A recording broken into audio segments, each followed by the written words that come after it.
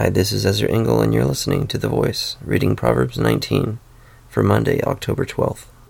Better a poor man whose walk is blameless than a fool whose lips are perverse. It is not good to have zeal without knowledge, nor to be hasty and miss the way. A man's own folly ruins his life, yet his heart rages against the Lord. Wealth brings many friends, but a poor man's friend deserts him. A false witness will not go unpunished, and he who pours out lies will not go free.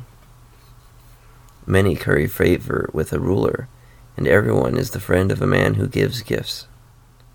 A poor man is shunned by all his relatives. How much more do his friends avoid him? Though he pursues them with pleading, they are nowhere to be found. He who gets wisdom loves his own soul. He who cherishes understanding prospers.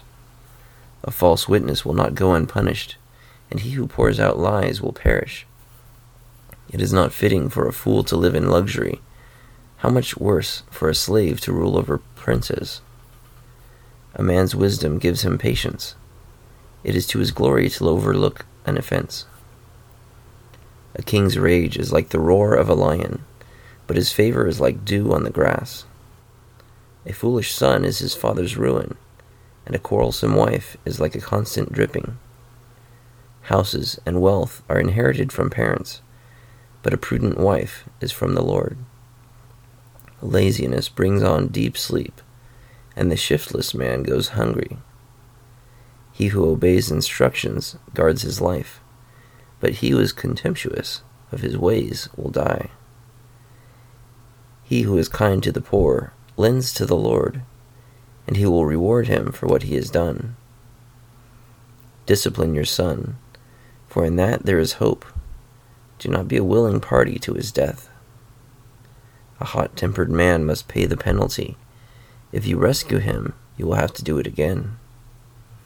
Listen to advice and accept instruction, and in the end, you will be wise.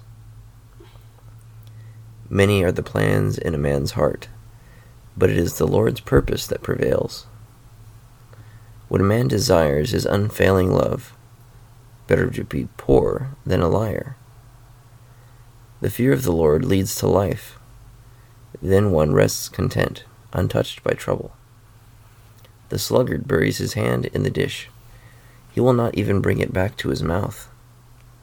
Flog a mocker, and the simple will learn prudence. Rebuke a discerning man, and he will gain knowledge.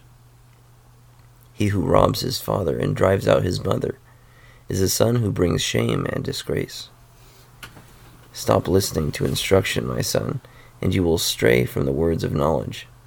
A corrupt witness mocks at justice, and the mouth of the wicked gulps down evil. Penalties are prepared for mockers, and beatings for the backs of fools. Proverbs 19.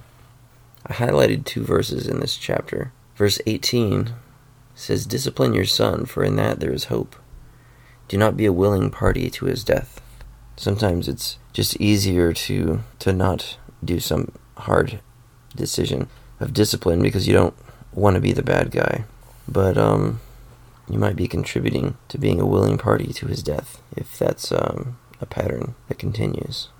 Discipline is good for us, just doesn't feel good at the time. And in verse 21, it says, "Many are the plans in a man's heart, but it is the Lord's purpose that prevails." And, I can spend a lot of time making plans, but if I'm not walking with God or consulting with God about what he wants, then I may be wasting my time doing something that has nothing to do with what he's going to allow to happen. So it's good to keep God's will in mind and be ready to change if he updates me. Thanks for listening to The Voice.